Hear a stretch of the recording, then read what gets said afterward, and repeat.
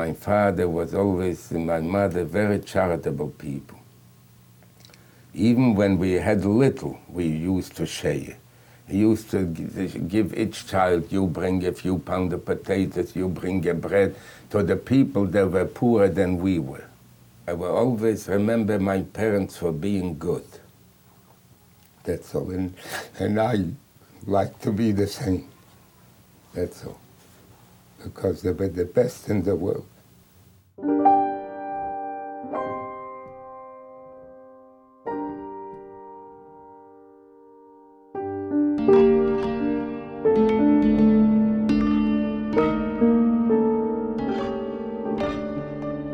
You're listening to Those Who Were There, Voices from the Holocaust, a podcast that draws on recorded interviews from Yale University's Fortunoff Video Archive for Holocaust Testimonies. I'm Eleanor Risa. Abram Mrczynski was born on June 15, 1923, in Lodz, Poland. He was the third of 6 children, 5 boys, and a girl who died in childhood. His mother owned a grocery store, and his father sold feed for farm animals. During the worst of the Depression, they spent winters in their basement because they couldn't afford to buy windows for the new house they had just built. Their horse, which was lame, slept with the family so it wouldn't freeze. It is now December 2nd, 1990, and Abram Mrczynski is sharing his memories with interviewer Devorah Mann at the Museum of Jewish Heritage office in Midtown Manhattan. Abram sits against a black backdrop. He's dressed in a dark suit, white shirt, and a wine-colored tie. He's mostly bald, his silver hair combed neatly back at the sides. His black eyebrows and cleft chin punctuate his expressive, full face. The only thing what I told you that I didn't like in Poland is just, that we knew that they don't love us. They don't like us. I don't say that there were not exceptions, but a lot anti-Semites. There's no question about it. That's all I have to say. Do you remember any instances? An example? The example, did I tell you this one with the policeman? Like I went to school, they used to throw stones at me. I went over to a policeman. His answer said, they didn't kill you yet. This was my protector. So this is one instant. I don't think you need a better instant than something like this. Can you tell us the policeman that is supposed to protect you said they didn't kill you yet. There were very, very few, believe me, that were nice. I don't say that were not exceptions. There were some nice ones. But in comparison with the percentage was very little. That's why I really have never a desire to go back to my country where I was born. I have no feeling whatsoever. And then, I don't have to tell you what happened. All of a sudden, Hitler started, the war with Poland, in 1939. And it only took 2-3 days they were in Lodz. When the war broke, where have you been? We have been in our house for a few months. When the ghetto started, we had to leave because our section was not considered the ghetto. So we used to live, there was a street, Marynarska 16. Marynarska 16, we got an apartment. And that's where we lived, a little small apartment. If you want to call it living, This was in the ghetto? In the ghetto, yeah. And I was working where they used to make telephones, fixing telephones for the Germans. And then they gave to each of these groups a little bit of ground, to grow things. And I knew about this, from the farms, what I used to live in the ghetto itself? In the ghetto itself, Mm-hmm. So I used to work with this, so we used to get a little bit more than others, and I used to share, and I used to give, and used to help whatever I could, you know what I mean? Because a potato, people would give you a diamond if they had to get a couple of potatoes. The hunger was very great. What you used to do, we used to take the peel of the potatoes, and you know, from the coffee what remains, we used to make cake out of this, from the peel of the potatoes and that coffee ersatz. From this we used to make cake. You can imagine what kind of a cake. But we licked the fingers from a cake like that. We didn't have wood to cook. We used to chop up everything, whatever we had, the furniture, till you were left with the bare walls, you know, just on the mattress, you know. You know, everybody tried as hard as they could. We even took a chance, and we had a brewery in the house. What? A brewery. We used to make whiskey out of sugar to be able to make some money. Who was buying the police, you know, the one that could afford. And then my older brother, you know, he remembered his friend, you know, that the great violinist. You know, he was supposed to ready to give a concert. So my brother, the oldest one, and one younger one, that we tried to get together all the great musicians in the ghetto, and he formed an orchestra to give a little bit life to the people, whoever, you know, still wanted to live. The people still have the yearning for, you know, for something good in life. So the whole family were together in the ghetto? Yes, we were together in the ghetto, you know, and then in we struggled, you know, they sent away, I had an uncle and many relatives, half of the families were taken away. They used to grab them in the street, you know. Every day, every few days, they used to grab people and send out with transports, which we never knew. When did it start, the grabbing people? It started already like in 41. What did you think where they were taken to? We thought they were being taken to work. You know, they always wrote, Arbeit macht frei, work makes you free, you know. They always talked that we take to work. Yeah, we believed. We believed. Nobody really in their right mind could imagine that they could do things like this. Just take innocent people and murder and put to gas chambers or something. Nobody could imagine. They took everybody, you know. They took everybody to send out. We went to the trains, and they took us to Auschwitz. The whole family? The whole family. They took us to Auschwitz and then started the segregation. You know, my mother, they took her to the left, which right away went to the ovens, you know. Once we did not see it no more, and we saw the ovens and the smoke every day. You know what I mean? They told us what happened. That's all. My father was with me in camp, and my two brothers, they were in a different camp. They separated us. But we were in camp. We were in Auschwitz about 3 days, and after this, they sent us to other camps. I went to Kaufering or Landsberg, Lager 4, Lager 11. That was the two camps I was. We didn't do any productive work in the concentration camp. Only just to kill you and to bother you. Either chopping wood or cutting down wood or carrying stones from one place to the next. I'm telling you, just plainly just to kill you slowly. You know what I mean? That's all. You just cannot imagine what they did to the people, you know. It's unimaginable. You lost completely human feelings, you know what I mean? In what way? In every way. You know what I'm talking about? It would not bother you to see a dead person didn't make any impression on you. You could sit on dead people, and it would not bother you. Absolutely no feeling inside anymore. They made you inhuman, plain simply inhuman.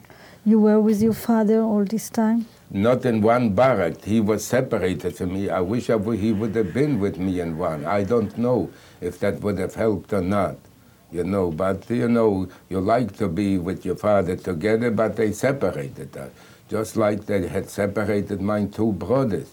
Whenever I could see my father, I tried. They didn't allow it. Whenever I could walk over to him and see to help with something, with a little food, I tried.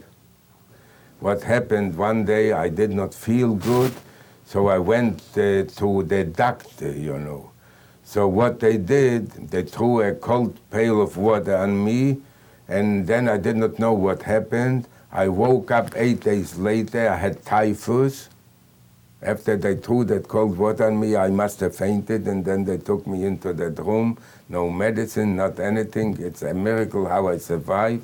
I was so hungry because after this sickness, you feel so hungry that nothing bothered me. I would eat mice, That's how hungry I was. And then they told me I'm ready to work already. When I went down, I put in my foot in the ground, I couldn't take it out. So I tried to do my best to hide, not to go to work, And then I got also the dysentery, and that nobody should know from it. This is the worst thing what can be. You're burning up, and you want to drink, and you don't want to live. It's plainly unbelievable. And my father, sorry to say, 2 months before the liberation, he died from dysentery, Before the liberation, they said, they didn't say nothing. They just said, now we have to leave the camp. But a day before, I had decided with another friend, a Hungarian fellow, I said, I don't want to leave the camp anymore. I don't care what happened. And I was hiding with him there were laying a few dead people in the barrack, so I was hiding amongst the dead, and covered myself up. And then all of a sudden, it was like 5 or 6 in the morning, I heard a big commotion. And then I saw a lot of people coming, bandaged and injured and this, so I walked out, and they told me, oh, you were lucky you was hiding. You could have been dead. Because the Americans were bombing these trains, and a lot of people got killed and a lot of people got injured. So then we were there for one more day, and then they said, again, we are leaving, and every barrack is going to be burned down. So then we decided to leave. We were riding back and forth for 3 days. They used to bomb, we used to run down to the woods, some with the Germans, And one time we were so hungry, so we broke open a wagon to take out the bread. So a German came over to me with a gun and grabbed that bread out from my hands. I thought for sure he's going to kill me. And then we were going on hungry and thirsty for 3 days, till we came to Dachau. We came into Dachau, and then they said to get undressed, and we were all undressed for a few hours. We were standing maybe till about 11 or 12 at night, and then they said, now we're going to go to the shower. I'll be honest with you, honestly and sincerely, I thought that the shower is going to the gas. But thanks God, we really went to the shower. And after the shower, they gave us a blanket, and we walked for about 2 miles to the barracks. And when I came into the barracks, I must have weighed maybe 80 pounds. I could hardly walk already. So there was like 2 beds, bunker beds. I said to my friend, you climb on top, you are stronger, I can't walk on top. So I laid down. For the first time, I felt clean after so many months. I said to myself, I have enough. Like this, I want to die. I really don't want to live anymore. I don't want anymore. And then they called up, if anybody's hungry, we're giving out the soup. But I did not even want to go down for the soup anymore. I had no more the strength. I had no more feeling. It just felt so good to be clean. And then around 7 o'clock in the morning, somebody came in, he said, I have news, we are liberated. You know, which I really, it did not really penetrate, you know, that we are free people. It's not that I forgot. You forget, you never forget. But I had constant these dreams. And like I would wake up thinking, you know, that I'm still in camp. My heart was beating, and I was thinking, oh, they are waking us up, you know, to come out, to be counted and this. You can't imagine the feeling. And then when I woke up, my heart was almost jumping out of my body. That's how I felt. And then, oh, thank God I'm in my bed, you know. And these nightmares, you know, was going on for a long time. And I even went to the doctors and I told them about it, and they said, it's going to go away, it's going to go away. But for so many years, I had these nightmares. I even did not want to tell the children, and I didn't want to tell my wife about it. But many times it happened, you know, that I felt, oh, you know. I don't think, forget about it. We can never forget. And I never told the children, because if I would start right away. I would start crying. I did not want to give them the heaviness of my heart on them. But no, then we started already that we should tell, and the people should know, and the second generation should take over, which my daughter will take. She's so interested in this, and my son.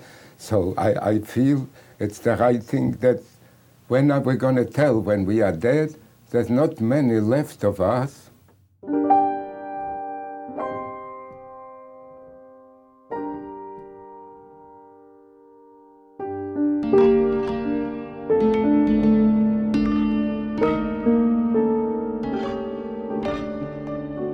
Three of Abram's 4 brothers survived the war. They reunited and settled in Munich while making plans for where to go next. While he waited for a visa to the United States, Abram remembered how much he had loved the violin when he heard his brother's orchestra back in the Lodz ghetto. I promised myself if I survive, I'm going to learn to play the violin.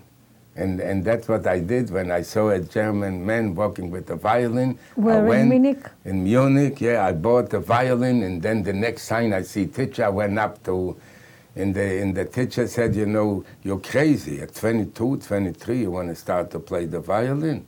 I couldn't convince him until I told him, give me 1 hour. If you see I have no talent, forget about it.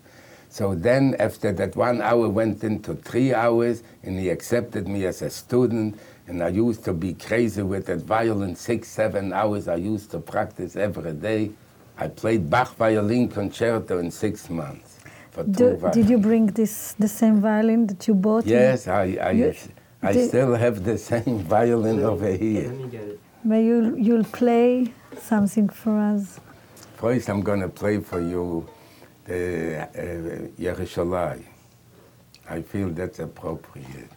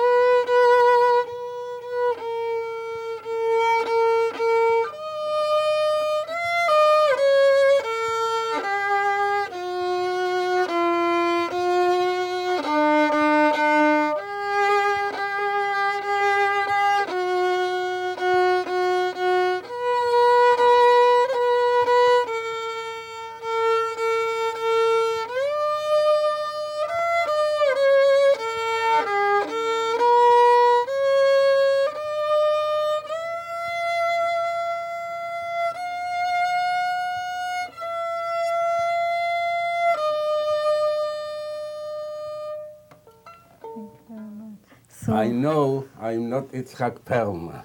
I wish I would have given away everything I own, I have, to be able to play like he does.